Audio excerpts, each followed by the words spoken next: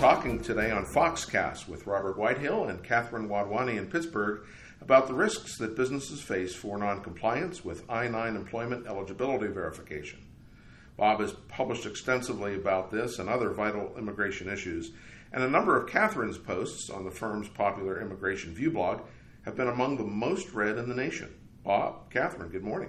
Good morning, Mark. Glad to be here. Bob, the federal government recently completed the second phase of a nationwide operation to serve I-9 audit notices to more than 5,200 businesses this year. Each business has received a notice of inspection, meaning that its I-9 employment verification records will be audited to determine compliance with existing law, and there have been 93 arrests. This particular program, Mark, is being managed through Homeland Security Investigations, HSI for short, of the U.S. Immigration and Customs Enforcement, or ICE for short.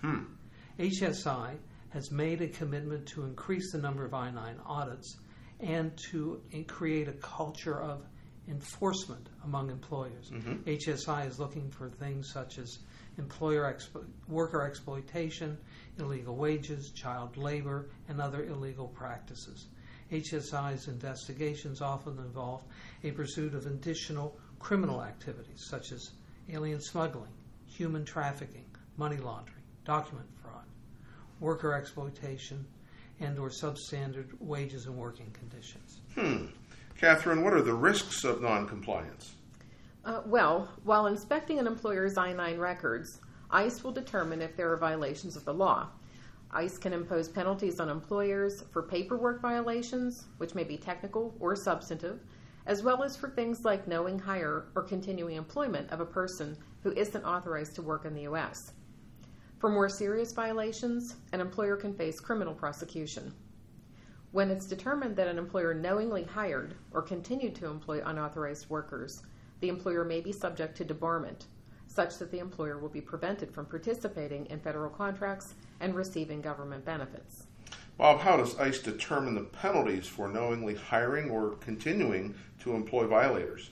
Employers that knowingly hire or continue to engage individuals who are not authorized to work in the United States can face and have severe penalties imposed upon them. The government will calculate what's known as a violation percentage. This number involves dividing the head count of knowing hires and continuing to employ violations by the number of employees for which an I-9 should have been prepared. This percentage provides a base fine amount depending on whether this is the first, second, or third violation by this employer. There's a table of standard fines which relates to each knowing hire and continuing to employ violation. There's a range of financial penalties, and of course, criminal penalties may be imposed in appropriate cases. And there are also factors that ICE will consider in determining the fine amounts. These include the size of the employer's business, whether there was a good faith effort to comply, the seriousness of the violation, whether the violation actually involved unauthorized workers, and a history of previous violations. Bob, please tell our listeners more about what an I-9 actually is and how it works. The I-9 is a form. It's a short form, and it's short for Employment Eligibility Verification Overview. It was established in 1986 in the Immigration Reform and Control Act. No U.S. employers may knowingly hire, employ, or continue to engage aliens who are known to be unauthorized to work in this country. However, the Act mandates that all U.S. employers verify the identity and work authorization of all new employees. It also created penalties for unlawful hiring, paperwork violations, document fraud, and prohibits national origin and citizenship discrimination. Full completion of the I-9 is mandatory. Failure to complete the form, or parts of it even, can result in paperwork violations and penalties. The rules require timely completion and retention of the paperwork. Bob, what are some of the steps involved with managing compliance? By day one of work, the employer must provide the I-9 form and instructions to each new employee. Within 3 business days thereafter, the form must be completed and reviewed by the company. The employees who are rehired and need re-verification, or if someone's name is changed, that needs to be updated accordingly. Documents must be retained for the longer of 3 years from the date of hire or 1 year from the date of employee termination. Catherine, please tell our listeners about E-Verify. Well, E-Verify is part of the Illegal Immigration Reform and Immigrant Responsibility Act of 1996. It's optional for most employers, but the I-9 process must still be completed. President Obama issued an executive order and subsequent federal acquisition regulations, known as FAR E-Verify, to require federal contractors to use E-Verify. This was to ensure electronic verification of employment eligibility for people working under the covered federal contracts.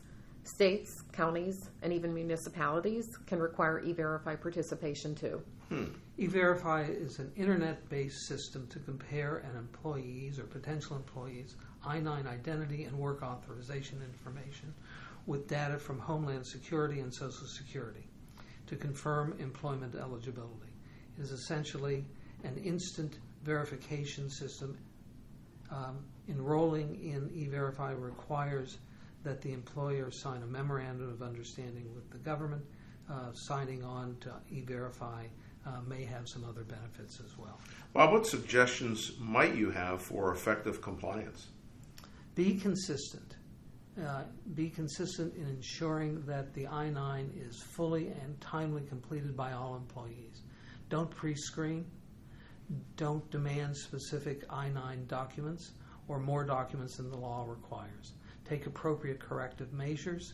Follow up in a reasonable and timely manner if you receive credible information that an employee may not be authorized to work. Maintain your records, and most of all, conduct periodic self-audits of your own I-9 records. Catherine, any final thoughts? Yes. ICE is increasing its I-9 inspection efforts, and employers need to be prepared. Failure to comply with I-9 employment verification requirements can result in monetary penalties and sometimes criminal penalties. It's important for employers to make sure that personnel who are responsible for the I-9 function understand what they're doing in the context of the employer's overall business and that their I-9 records are in order and being properly retained. We recommend and offer I-9 training, which includes recommended best practices and periodic internal audits to help make sure that I-9 requirements are being met. This can help an employer be prepared in the event of an I-9 audit or a raid and should help minimize potential penalties. Well, thank you, Bob, and thank you, Catherine. Listeners, to confidentially discuss your organization's I-9 compliance readiness, please contact Bob Whitehill at 412-394-5595 or at R. Whitehill, that's RWHITEHILL, at foxrothschild.com.